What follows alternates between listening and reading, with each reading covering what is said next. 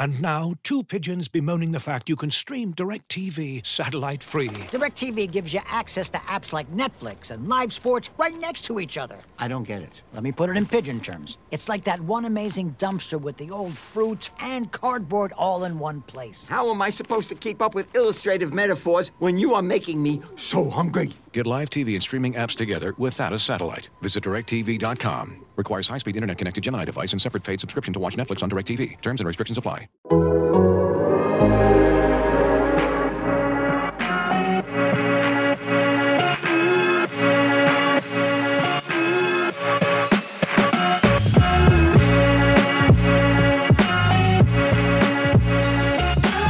What's up, everybody? Welcome back to Spin Rate, the Athletics Toronto Blue Jays podcast. It is the beginning of the week, and we are glad to be back. My name is Drew Fairservice. I am one of the co-hosts of Spin Rate, which we cover the Toronto Blue Jays at least once a week, but usually two. We're back to twice a week. We're back on our regular cadence because we're back, and we're glad to have her back. She covers the Blue Jays for The Athletic. Her name is Caitlin McGrath. Caitlin, welcome back.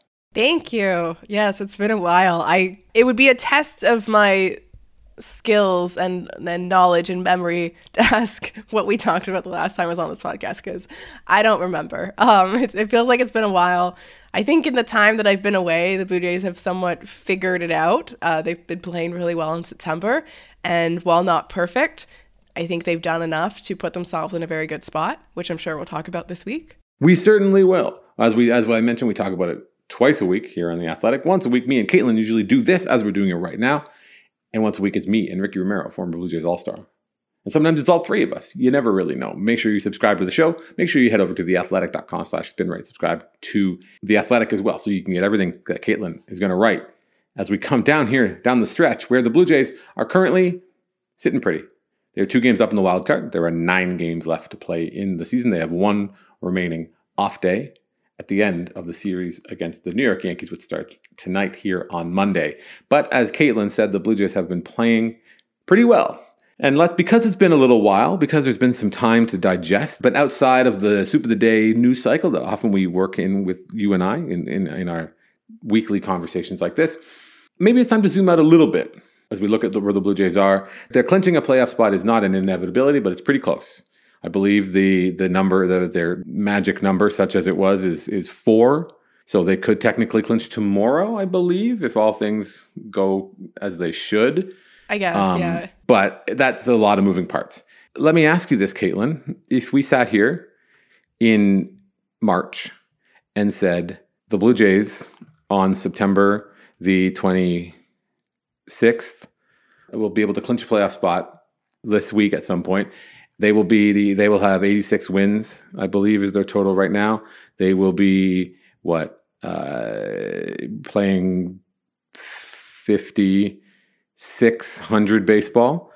Would that season be a disappointment, or would that season be a success? Like, the way that they're on pace now, like, they're probably on pace to get 91 wins, at least matching their total from last year, maybe getting 92, depending on how they play down the stretch here.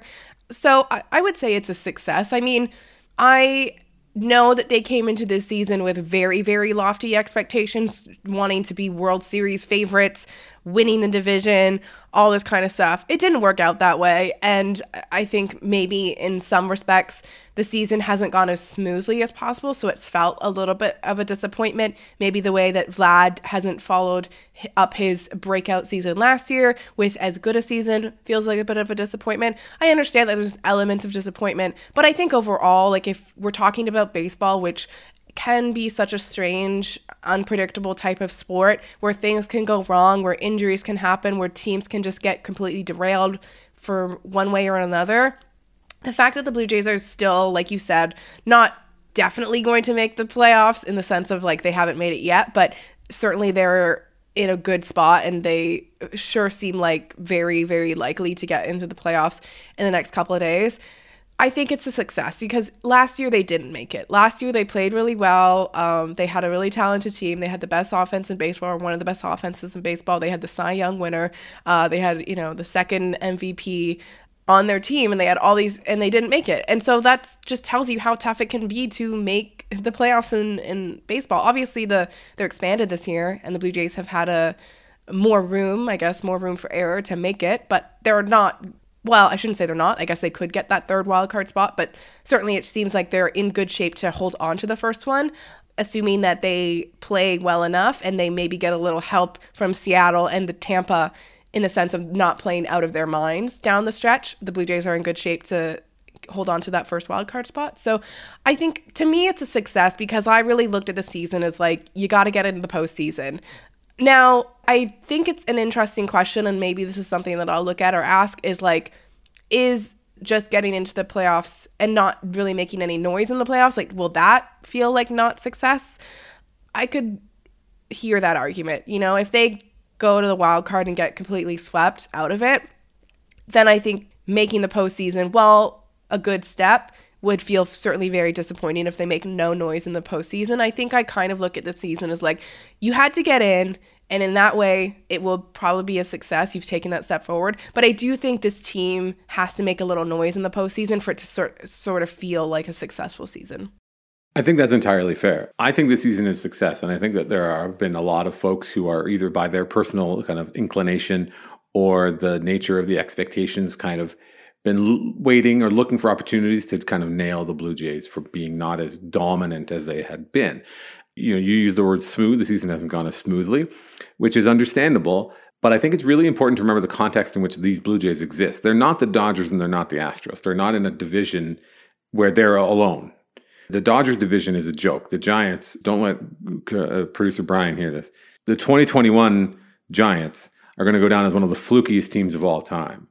You know, obviously losing Buster Posey puts a big dent, and maybe having Buster bounce back makes that Giants team legit. But like, the Giants have fallen off significantly. The Rockies, the Padres are pretty good, but like, it's not the same as the American League East, right? It's not the same as a team that a division that last year featured 4 90-win teams, and this year is going to have 4 more teams that are going to win, you know, at least 85, 86 games, unless the Orioles fall flat on their face.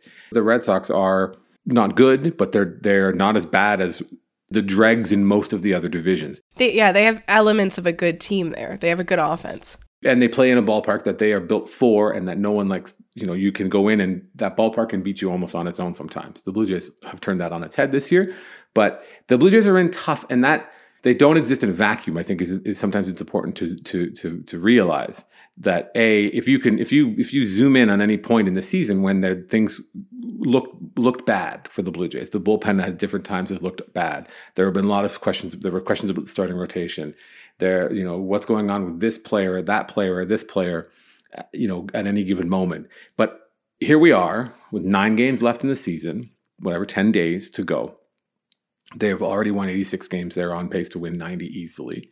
Maybe they won't. Maybe they'll win one more. Maybe they'll win one fewer than last year. They have the best offense in the American League, the second best offense in all of baseball. It's a really good team, I guess is what I'm getting at. It's a really good team. The fact that Baltimore took such a huge step forward comes at the expense of some of those wins and some of those home runs and some of the stuff that happened last year. The fact that the Yankees played to like their 99th percentile for the first 3 months of the season, like all that stuff impacts the Blue Jays. It doesn't happen in a vacuum. The Yankees won some of those games against the Blue Jays. The Yankees raced out to a huge lead, which kind of put the division out of touch, which what I'm trying to get at right now is last week or 2 weeks ago, you know, Ricky and I and other folks we've been talking about on the radio, I'm sure when you go on, they do the same thing. Like, who would you rather play? And here I am after the Blue Jays split that series in Tampa. My thinking is this. I don't care who the Blue Jays play. The Blue Jays are going to be the favorite. They're going to be the favorite in the wild card. And I'm going to say something that I'm probably going to regret, which is that if the Blue Jays play the Yankees, the Blue Jays should be the favorite in that series. Right. Well, they won't even play the Yankees unless they get to the Whenever ALCS. they do. Whenever they, if they line up in a playoff series, if it's the ALDS, if it's ALCS, and the Yankees are on the other side, I'm going to say the Blue Jays should be the favorite in that series because they're a better team. It would have to be the CS, though, which is weird, and I think there's a flaw in the playoff structure, and I hope they change this for next year, is that they don't realign the seeding, right? Like, so the 3 and 6 matches up with the Yankees, I guess based on the assumption that you think the 3 seed is going to win, which is Cleveland. So you want 2-3 playing each other. But also, I mean, Cleveland has been playing well, so their win-loss record is actually better. There was a while there where it looked like the wild card teams would all have a better record than the central winner. I don't think it's going to end up that way, or it's probably going to be pretty close. But yeah, like I agree with what you're saying though. I think I do think the Blue Jays would have a tough time with Houston. I think they're a very complete team, but I still think it's probably more even than maybe people would give the Blue Jays credit for. They caught Houston at the best time when the Blue Jays played those 2 series early in the year against Houston, when Houston was still figuring their way out, figuring their way through. They're a good team. But my larger point is I think the Blue Jays are better than the Yankees. I think that the Yankees played completely out of their mind for however long. But if you go back basically in the second half, like the Blue Jays have the 3rd best record in the American League, just behind Cleveland, who is playing in truly a truly terrible division full of teams that are losing on purpose or can't even help but trip over their own dicks, such to the point that Cleveland, who did not try in any way to win the division this year, have waltzed into the American Central Division. I think the Blue Jays are better than Tampa Bay, and that's something that Ricky and I talked about last night. And I think the Blue Jays are better than the Yankees. Like, the Yankees have a great record. The Yankees are a mile ahead in the division, because I think there are always kind of these error bars and always lines of probability and things like that for any given outcome on the team. And for the first 3 months of the season, the Yankees hit yes on everything. They hit the 99th percentile on everything. Aaron Judge is having the season of anyone's lifetime, right? Which you wouldn't have expected. You wouldn't say he's going to be a 10-win player, right? Knocking on the door of being an 11-win player. If we looked up and Aaron Judge was a 7-win player at the end of the year, he'd still be due a huge payday, and the Yankees would still be pleased that if he hit 40 home runs and had a 1,000 OPS, that's still a monster season. He's gone so far above that. Nestor Cortez, on and on and on. I think the Blue Jays are better. The Blue Jays look the part of the better team almost every time they take the field. Sure, they might have a couple stumbles. They don't win every night. They're not going to. They're not the Dodgers, who are just like the class of baseball and a team that we'll probably remember years and years and years on. They're good. The Blue Jays are good. It doesn't seem like it should be a controversial opinion that this team that has a good payroll and a good foundation of young players is good. But in some ways, it feels like we're like waiting for the other shoe to drop. And I think the other shoe to drop is the fact that the Blue Jays are going to be a force to be reckoned with in the playoffs.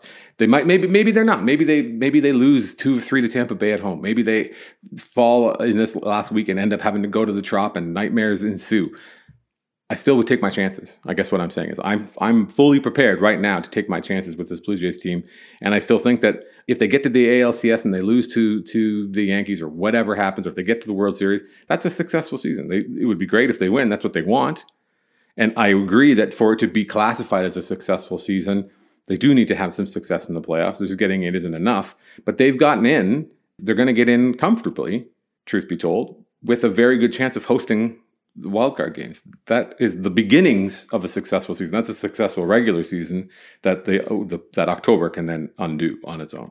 I think the Yankees' first half really skewed things. I think people are probably still living a little bit in that, like the Blue Jays have underperformed because they didn't win the division, or they're not even close to the Yankees. When really, as you pointed out, like everything that could go right for the Yankees went absolutely right in the first half, and almost beyond that.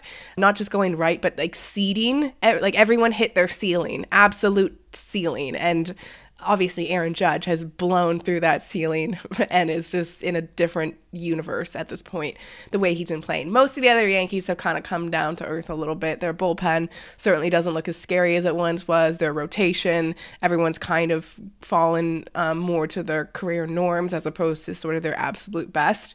And I think the Blue Jays, for all their sort of like ups and downs, I feel like you mostly look up and down the roster, and with a few exceptions, I think most people have kind of performed how you wanted them to, maybe slightly below their absolute ceilings. But I think at the end of the year, we're going to look at everybody's numbers and think like, yeah, that's where they should be. Like, maybe Alejandro Kirk overperformed a little bit based on what we expected of him. Maybe Vlad underperformed a little bit based on what we expected of him. I think the fact that Bo Bichette has had such an incredible September, he's really going to end the season right around where he was last year, quite honestly. A bit better in some regard, only because of the offensive environment this year, which was not as good as last year. But he's going to be right up there in the American League in terms of like hits, RBI. I think he's leading the team in RBI, doubles. He's just doing a lot of Bo Bichette things thanks to this incredible month that he's had. Up and down the starting rotation, Alek Manoah, whether he met or exceeded expectations, I think Kevin Gausman was right where you want him. Barrios probably comes in under expectations a little bit, but Kikuchi also coming in under, but other guys sort of overperformed. I guess like what I'm saying is that I sort of think that when we pull back and we look at this season, I think it's right around maybe what we should have expected, with the exception of not winning the division. And I think that's only because of the way that the Yankees played. And the Blue Jays, I think they, maybe famous last words, but I think they're a team that is well suited for the postseason. I think they have the right mix of, talent, experience, confidence. I think that they have a good closer, which you're going to need. They have enough guys in the bullpen that are proven to be able to handle high leverage. They have 3 to 4 good starters, depending on which Barrios shows up, which is what you need for the postseason. They've obviously got an offense that can do a lot of damage. They have an offense that, unlike a team like Cleveland, for example, like the Jays have an offense that does damage, consistently does damage, and can score runs in bunches. And that's actually what you want to rely on the postseason, this team that can hit home runs, because home runs win you games in the postseason. The thing with Cleveland, which is like they don't hit many home runs, and as you said, like they are playing in a division where other teams just don't score. So like they can just slap a bunch of singles together and they can get it done. But I mean, they have a really good pitching staff, so they're still like, not a team to totally disregard or anything. But I think the way the Blue Jays are built, like I actually think they're a team well built for the postseason, where they have enough reliable power hitters that up and down that lineup, anyone can step up and hit a 3-run home run. And that goes, and not every team, I think, has the lineup to do that. I think that the key kind of thing that I would jump on what you've said is the length of the Blue Jays lineup, right? The Blue Jays don't run out of good hitters once you get out of the top 3 or 4. If you're a fan of the team that doesn't watch the Blue Jays very often, you're going to see Matt Chapman come up and you're going to see Teoscar Hernandez come up and you're going to be like, who's this guy? In a way, right? Like, relatively speaking. If you're a team that's playing the Blue Jays and you get through, Springer and Vlad, and then there's Bo, and then if you get through, or you get through Kirk, who everyone will know because of the All-Star game and because he's Kirk and he's kind of a singularity, but like you still have so many other good hitters to get through. And Danny Jansen as well. It's just, there's a lot of good hitters in the Blue Jays lineup. They are a walking big inning, which is the way that the game is played. And the stupid thing is, it's the way that the game has been played for like 30 years. But depending on who you talk to or who is in the broadcast booth, it's made to seem as though this is some kind of like bastardized version of the, this was Earl Weaver's whole thing, right? Like, you play for the big inning. The Blue Jays are built for the big inning. The Blue Jays are built to have a big inning at any point during the game because there's guys who can take you deep. There are guys who can get on, and the Blue Jays are good about mixing and matching and putting guys, as you've heard me say a million times, putting guys into positions to succeed. And that's tough to play against. That's stressful on your starting pitching. That's stressful if you have to get into your bullpen early. When it's all systems go and like everything is geared towards winning a given game, if it's in the opening round, if they have just got to win 2, so then it's like everybody's available. Everyone is coming out of that bullpen, no matter what the situation is. If you need to get 2 to move on to get to the next round, which is again the way the game is played now. That it's just like anybody and everybody's coming out of that bullpen. If you need to get 6 outs, suddenly you might see somebody you don't expect to see coming out of there at the end of the game. So the Blue Jays are a tough matchup, I think, for all those teams. And they're in a good position to make the year feel a lot more successful than it might feel if you had it in your head that the Blue Jays were going to just stroll through the toughest division in baseball all the way to the wire to wire and then just waltz into the playoffs and just start stomping people. Because, the thing that I've said, and I think it could still come too, right? There is still that Yankees April, May, June piece where like, suddenly, if everything clicks for the Blue Jays offense, and suddenly it's like no one's beating them. If Vlad continues to find his home run stroke and Teoscar Hernandez is like punishing mistakes 460 feet and Danny Jansen is doing what he does, like they're not going to lose to anybody. The Dodgers, they're not going to lose to anybody in the American League if the offense starts clicking and hitting home runs. Like they're really, really tough. This is a Blue Jays podcast, so like maybe you can call me a whatever you want, but Homer. Like, I'm a homer. I'm an apologist. I'm on the Rogers payroll. But at the end of the day, they're a good team. They're a good team that's playing well. They're a good team that goes and again is in control of their destiny. And handled that Tampa Bay series, taking 2 of 4 from Tampa this time, taking 3 of 5 from Tampa in the previous series. Like, I don't know what else you want, right? You know, you play Tampa 9 times, you win 5. Like, okay, take that every time. You're going on to the next round if you have to play Tampa in a real series. Like, okay, happily taking that and moving on, happily contending with the Orioles threat, happily, you know, going in and facing these Yankees when it's not that there's nothing to play for, but it'll be an interesting series if nothing else.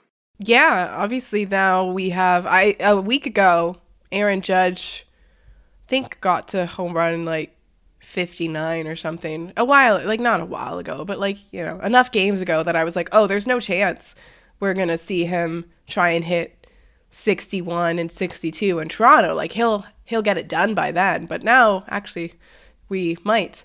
It's 61 that he's hit 60, right? So, yeah, so he's going for 61, which would tie the American League record, and then 62 would obviously be the new American League record. You're rolling your eyes and shaking your head. I think maybe because the American League record is still like 6 all time. Why are we doing this? I know. Why are we doing this? I know why we're doing this. Yeah, I think it's because of the uniform that he wears. The home run record is 73, and then the record after that is 70, and then after that it's 66. Like, let's be real. That's the home run record. The fainting couches for the fact that the game was on Apple TV Plus, like, which is why weren't people mad that it was on ESPN baseball? Like, I understand, because I heard the argument for like the Apple TV, hard for some people to access. I get it. When the Blue Jays play Apple TV, I just tell my parents, sorry, I'll tell you what happened in the game. Like, I can't explain to them how to get Apple TV. It's too much. But then there was also the argument that like, oh, well, we won't hear Michael Kay. We won't hear Michael Kay call it. Like, and that's a travesty. It was like, you know, Sunday Night Baseball is on ESPN, and it's not the local broadcast either. But no one. But that's because everybody unwittingly pays for ESPN as part of their cable bill. But still, you're not hearing Michael Kay's voice if Aaron Judge hits it. What are they talking about? A blessing in disguise. The other reason we know why they're like, I'm gonna do some stuff that's probably gonna get me into some legal trouble here. But in the old days, there was a time not that long ago where if a player who was in a contract year, who was on the wrong side of 30, who was always hurt, had a career season breaking home run records out of nowhere, and he was all very, very healthy for the first time in like 5 years, that would arouse suspicion in the old days. I'm just putting that out there. That's the kind of thing that if you were, say, a guy who wasn't known as a big home run hitter and then hit home runs, that people would dog you as a steroid user for your whole career. While they test now, what are they testing for? If I'm looking down the barrel of a $400 million paycheck, I can get the designer stuff. That's for sure. And they ain't ever going to find it. You're going to get some angry Yankees tweets, I think. Good. Let them come. Let them come with their garbled syntax and their Nestor Cortez profile pictures. Let them come. No one's going to say anything to me. My thing is, who cares? I don't care. If Aaron Judge could be putting everything in the medicine cabinet in his body, I don't think that he is. He's a great hitter. He had 50 home runs like when he was, in his second year in the league. This isn't truly out of character. But there was a time when, though a lot of those kind of key indicators would flag suspicion, it doesn't anymore because the league did enough to win that PR battle, to rebrand and reposition itself as a game that with integrity. So cool, I'm all on board. But let's not forget that stuff when they start talking, when that bullshit real home run record starts, because it's going to happen. It's going to happen. Is it though? All those Nestor Forsythe at whatever. Yeah, they're going to do it 100%. It's going to happen. You're going to see it. And my thing with Yankee fans, I said this on Twitter, and I truly believe it, that Yankee fans aren't any dumber, any worse, any more obnoxious than any other fan base. There's just more of them. So they just become louder because there's so many. I do think the 61 thing is kind of funny. Like, I don't know. I guess let them have this. But like, I don't remember, and maybe I'm wrong in this, but I don't remember ever being that big of a deal about like the AL, especially individual AL records. Like I couldn't even name like any significant AL records that have come down lately, if there any have. Like, I know there's certainly like fanfare when maybe a team is on a winning streak and there's like the AL winning streak and then like so I understand maybe like that being significant, but in terms of like the AL record for any number of things, I don't really remember there being such fanfare. Looking for an assist with your credit card, but can't get a hold of anyone? Luckily, with 24/7 US-based live customer service from Discover, everyone has the option to talk to a real person anytime, day or night. Yep, you heard that right. You can talk to a real human in customer service at any time. Sounds like a real game changer if you ask us. Make the right call and get the service you deserve with Discover. Limitations apply. See terms at discover.com/creditcard. And now, two pigeons bemoaning the fact you can stream DirecTV satellite-free. DirecTV gives you access to apps like Netflix and live sports right next to each other. I don't get it. Let me put it in pigeon terms. It's like that one amazing dumpster with the old fruits and cardboard all in one place. How am I supposed to keep up with illustrative metaphors when you are making me so hungry? Get live TV and streaming apps together without a satellite. Visit DirecTV.com. Requires high-speed internet-connected Gemini device and separate paid subscription to watch Netflix on DirecTV. Terms and restrictions apply. And now, two pigeons bemoaning the fact you can stream DirecTV satellite-free. DirecTV gives you access to apps like Netflix and live sports right next to each other. I don't get it. Let me put it in pigeon terms. It's like that one amazing dumpster with the old fruits and cardboard all in one place. How am I supposed to keep up with illustrative metaphors when you are making me so hungry? Get live TV and streaming apps together without a satellite. Visit DirecTV.com. Requires high-speed internet-connected Gemini device and separate paid subscription to watch Netflix on DirecTV. Terms and restrictions apply.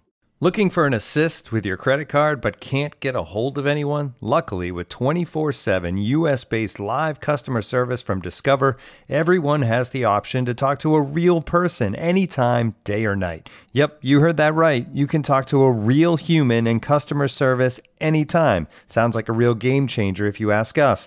Make the right call and get the service you deserve with Discover. Limitations apply. See terms at discover.com/creditcard. What's the National League record for the longest hitting streak, right? People know what is the longest hitting streak. I wonder why that is. What's the National League record for, whatever. It's dumb. But again, shout out to Aaron Judge. He's going to get paid and he's going to have earned it, 10 times over. But look, now someone in Toronto might have a chance to make a lot of money if they catch that Aaron Judge home run. And they're not wrong. There's a part of me that's like, whatever, it's not mine. This is the baseball. Here, Aaron Judge, you can have it. I mean, I like that Albert Pujols. He's like, it's worth more to you than it is to me. So, keep it.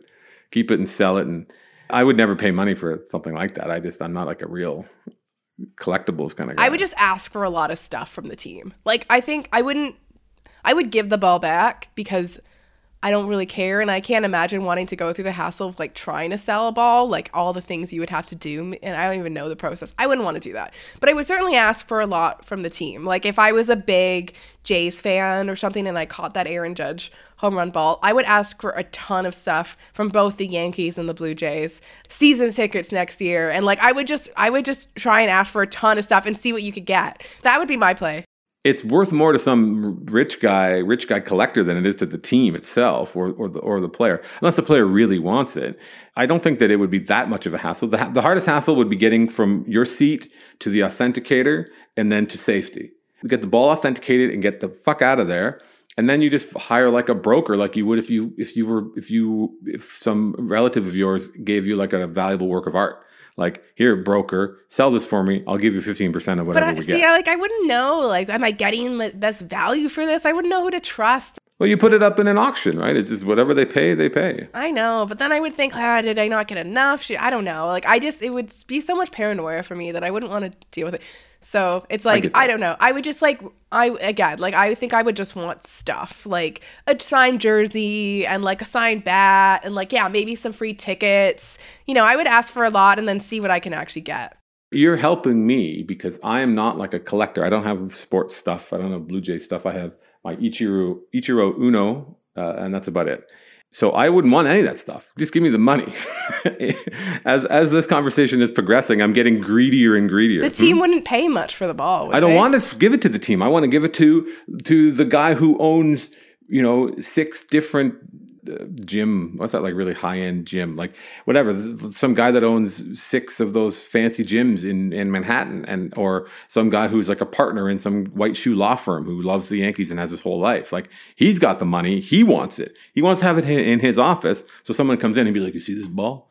This ball is Aaron Judge, 62nd home run ball. That's the ball. Some bum on the Blue Jays, threw that ball, landed in the seats at the Skydome. He doesn't talk like that. He's a lawyer. He's very rich and educated. But like, that's who I want his money. I don't want the team's money. I've come full circle, or 180. I've done a 180 on this now. Give me all you got. What's his name? That Eugene Furman. He's like the labor guy who's on Twitter. He's talking a lot about this stuff. He's like, don't give it to him. He's waiting. He's sitting on a $400 million paycheck. Don't give it to him. Get it, sell it, change your life. And I was like, I got you. You are right. Change your life. I see that. I just think I wouldn't want the stress of it. I'd just, here, Aaron Judge, give it to your parents. Give it to your parents. He's going to give them a mansion off of Pebble Beach or something like that. Like they don't need the baseball. They got lots of those. I want to kind of circle back to a little bit of our zoom out and like my arrogance that will in no way come back to haunt me. If you're sitting here, do you prefer the Blue Jays to face the Rays? Would you, in a perfect world, would you like to see the Blue Jays somehow face the Mariners? Or if everything turned upside down, how would you feel about the Blue Jays going to Cleveland to face the Guardians? I would say, like you said earlier, that I think the Blue Jays have the upper hand in any of those series just because of the talent they have on the roster. Certainly on paper, I think they match up pretty well. All those teams have very good pitching. Cleveland has good pitching. I mean, all the teams do. I think at the present moment, the Mariners don't look so great right now. They have some injuries. They have some huge question marks whether they're gonna get like Julio Rodriguez back in their offense. Suarez. Yeah, and I think he's coming back this week. I heard, but who knows how long it sort of takes him to get back into somewhat of a rhythm. Their offense isn't a deep offense to begin with, and without Julio Rodriguez, it really takes a steep drop down, as you've seen them going 3-7, I think, on this most recent road trip, and including that horrific loss yesterday to the Royals. I actually was watching that game because it came on right after the Jays game, and I just had it on TV, and like it was like the sixth inning, I think, and they were ahead like 11-2, and they allowed 11 runs in an inning. Can you imagine giving up an 11 spot to the Royals? It was crazy, too, because it was one of those games where, like, the Royals were hitting some balls pretty hard. Like, Bobby Witt Jr. hit a ball that Kalenic, or is that how you say his name? I really Kalenic, yeah. Yeah, we will screw up his name. But anyway, he lost in the sun, but it was a well-hit ball to, right center field, I think. But then there was all these bloops that kept dropping. There was a ball that went off their third baseman. Like, he kind of, tried to grab it or tried to sort of, snag it, but it just bounced off him. There was a couple bloops that kept dropping. It was one of those really wild innings where both the Royals were hitting the ball well, but they were also getting every single ball to drop, which is that's actually how 11-run innings happen. They're usually a bit of luck is on your side, or you're getting these kind of cheapy hits paired with some bombs or whatever. So I don't know. I think they hit one home run. I think, they did hit only one home run. Couple doubles, bases loaded double, I think, as well, the Royals. Think back to that Blue Jays when they scored 28 against Boston. They had two balls that landed directly in front of home plate, right? They had an inside the park grand slam by Raimel Tapia. Hey man, you bring him up at the bases loaded. He's like Pat Tabler. He's like House of Dragons Pat Tabler. House of the Dragon, I should say. But anyway, back to your original question, who they match up well against. I mean, I would take them against any of them. I think the Mariners at home, the Mariners as the road team in Toronto, I like that matchup for the Blue Jays. I think that would be probably the preferable one. I think Tampa at home as well is a fine matchup. The Blue Jays have played really well at home, and the Tampa has actually been a really bad road team this year. They have a losing record on the road, I think. The funny thing about the Jays is they actually have quite a good record at home and on the road. They're a very good road team. They've been an excellent road team in the second half. In fact, almost maybe been a better road team in the second half than a home team. But overall, they've been a very good home team as well. So I kind of like the Blue Jays' chances regardless. Against Cleveland, I'm a little afraid of their pitching. They've got some good starters Bieber, McKenzie, and their bullpen's quite good. At least the back end of their bullpen's quite good. So while the Blue Jays shouldn't necessarily fear Cleveland's offense, I think that they still can be a tricky team to beat, and you would be playing in Cleveland. So I think if I had to choose, I would pick Mariners and then Rays and then Cleveland in terms of order of which I would want to play these teams. I don't subscribe as much as other people to the Tropicana field is a house of horrors. Like, I understand they've played badly there, but it's not like an automatic loss. Like, they can win there. It's a loss in a lot of our heads, I think. Fans and so I was at a children's hockey tournament on the weekend, and we were talking about, one guy kept coming back to Whit Merrifield made some comments when he was interviewed after the game. I guess it was on Saturday night, and he's like, I don't know about the other guys, but like I like coming here. You know, he as a former Royal, he was like, this place is smaller than the diamond I'm used to. I always, the ballpark I'm used to. I've always played well here, which this guy, this hockey dad, took as like almost a tacit endorsement of the fact that the Trop is in the Jays' heads as a building, as a place where the odds are against them. I think they've played fine there this year. You know, there's nothing super sneaky about it. I think it can be a tough place to play, obviously, for a variety of reasons. But if the Blue Jays do the things the Blue Jays need to do, they can win there, as we saw Saturday and Sunday, and we've seen there countless times this year. The question about the Rays being a bad road team is interesting to me, because I can't help but wonder if some of that, the way their team is built, is with that ballpark in mind. Like that, the ballpark might be really well set up for them. The ability of to plug a guy like Jose Siri in there and have him like roam around and do Jose Siri things, where it's like if the ball's over the fence, he can't really catch it, so they make the ballpark a little bit bigger. But yeah, I'm with you. I think that Cleveland's offense is not good, right? It's a below average offense.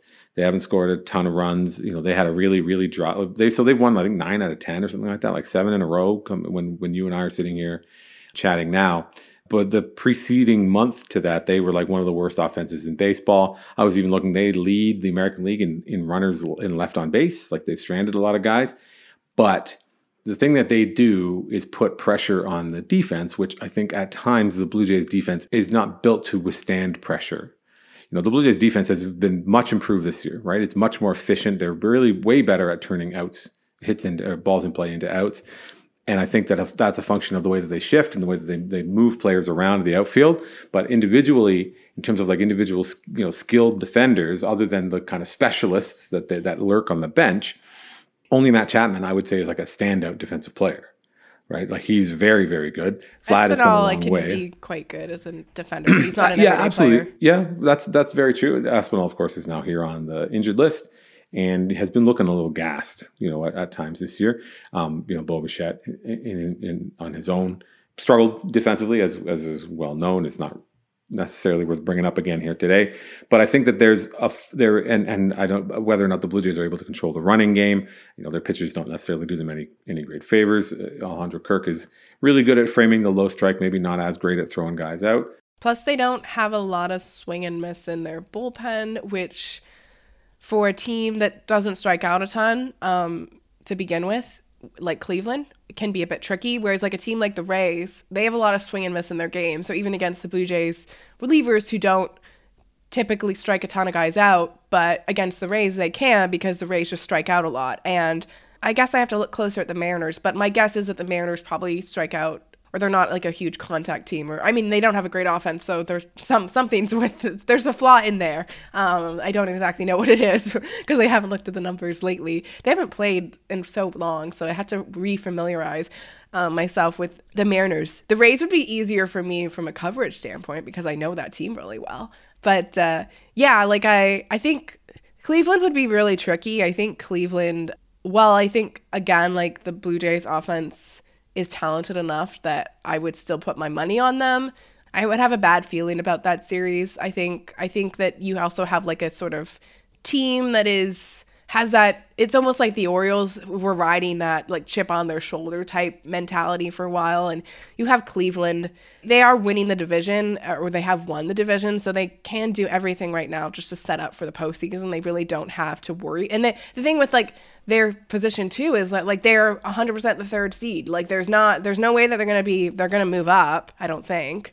And so they know what they're just waiting to see who they play. They don't have to play for anything at this point. So they can rest their relievers. They can line up their rotation as they want. They can rest some regulars to get everybody in peak form. Whereas the Jays are going to be playing probably till the last game potentially for seeding.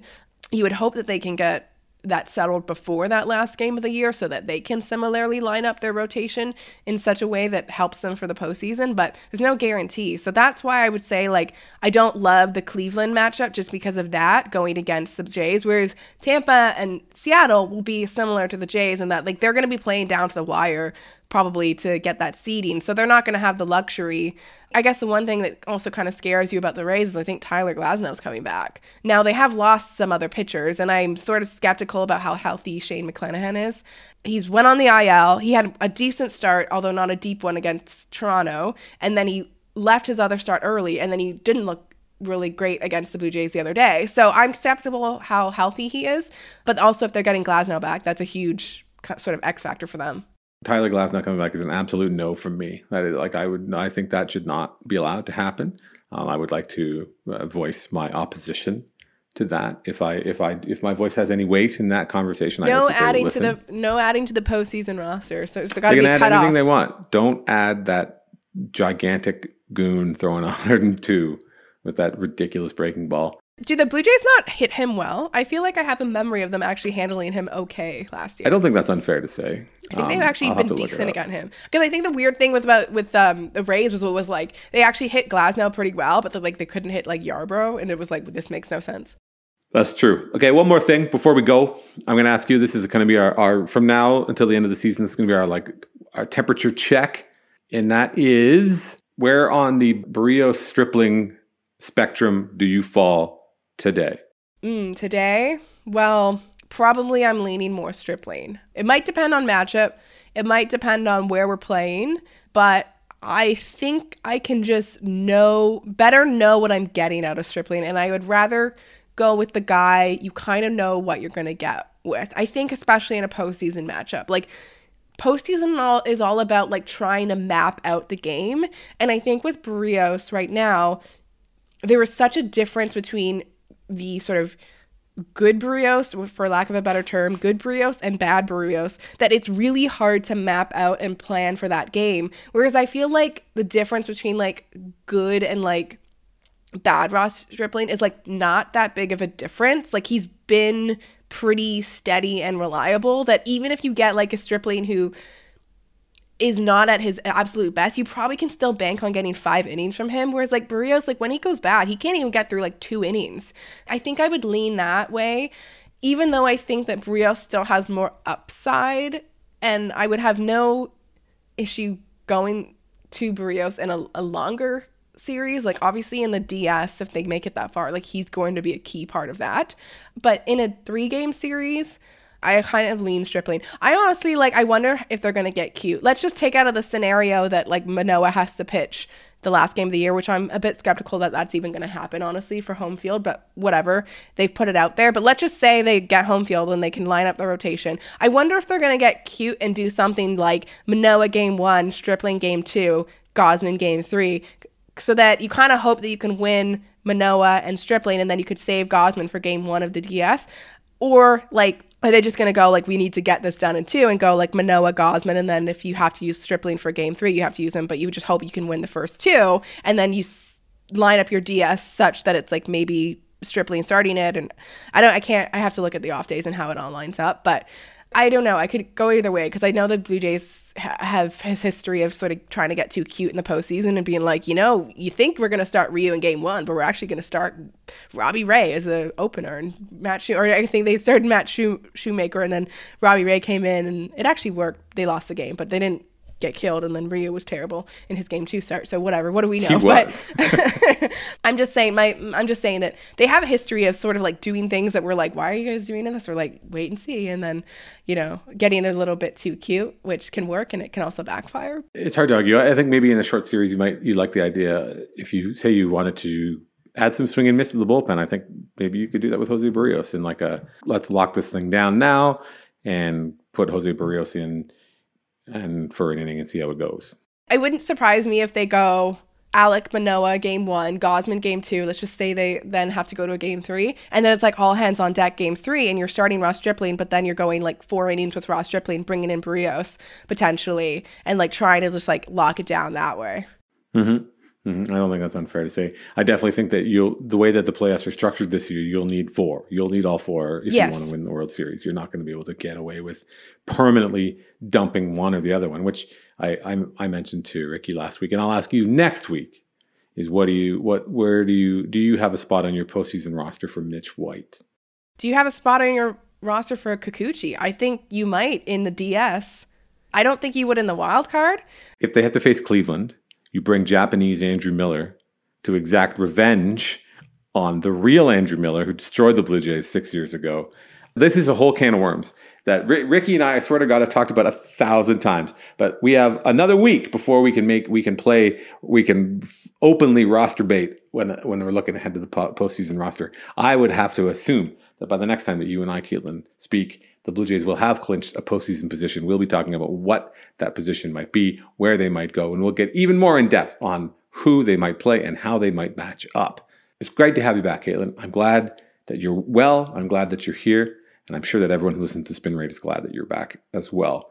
So thank you for taking the time. Caitlin McGrath for joining me, Drew Fairservice, on this edition of Spin Rate. Thank you, everybody, for listening, for sticking with us. We're back twice a week between now and hopefully, I don't know, Christmas? When does the World Series end? Talking about your Toronto Blue Jays on this Toronto Blue Jays podcast called Spin Rate. We'll talk to you next time.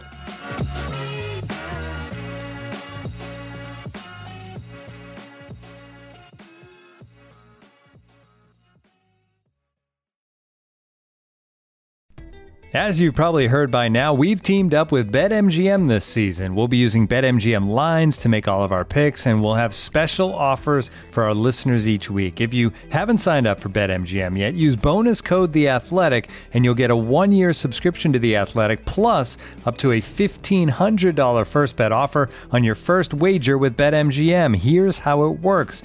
Download the BetMGM app and sign up using bonus code The Athletic. Make your first deposit of at least $10. Place your first bet on any game and claim your voucher for a 1-year subscription to The Athletic. See BetMGM.com for terms. U.S. promotional offers not available in D.C., Mississippi, New York, Nevada, Ontario, or Puerto Rico. Gambling problem? Call 1-800-GAMBLER. Available in the U.S. Call 877-8-HOPE-NY or text HOPE-NY 467-369 in New York. Call 1-800-NEXT-STEP in Arizona. 1-800-327-5050 in Massachusetts. 1-800-BETS-OFF in Iowa. 1-800-270-7117 for confidential help in Michigan. 1-800-981-0023 in Puerto Rico. First bet offer for new customers only in partnership with Kansas Crossing Casino and Hotel. Don't forget, if you haven't signed up for BetMGM yet, use bonus code The Athletic, and you'll get a 1-year subscription to The Athletic, plus up to a $1,500 first bet offer on your first wager.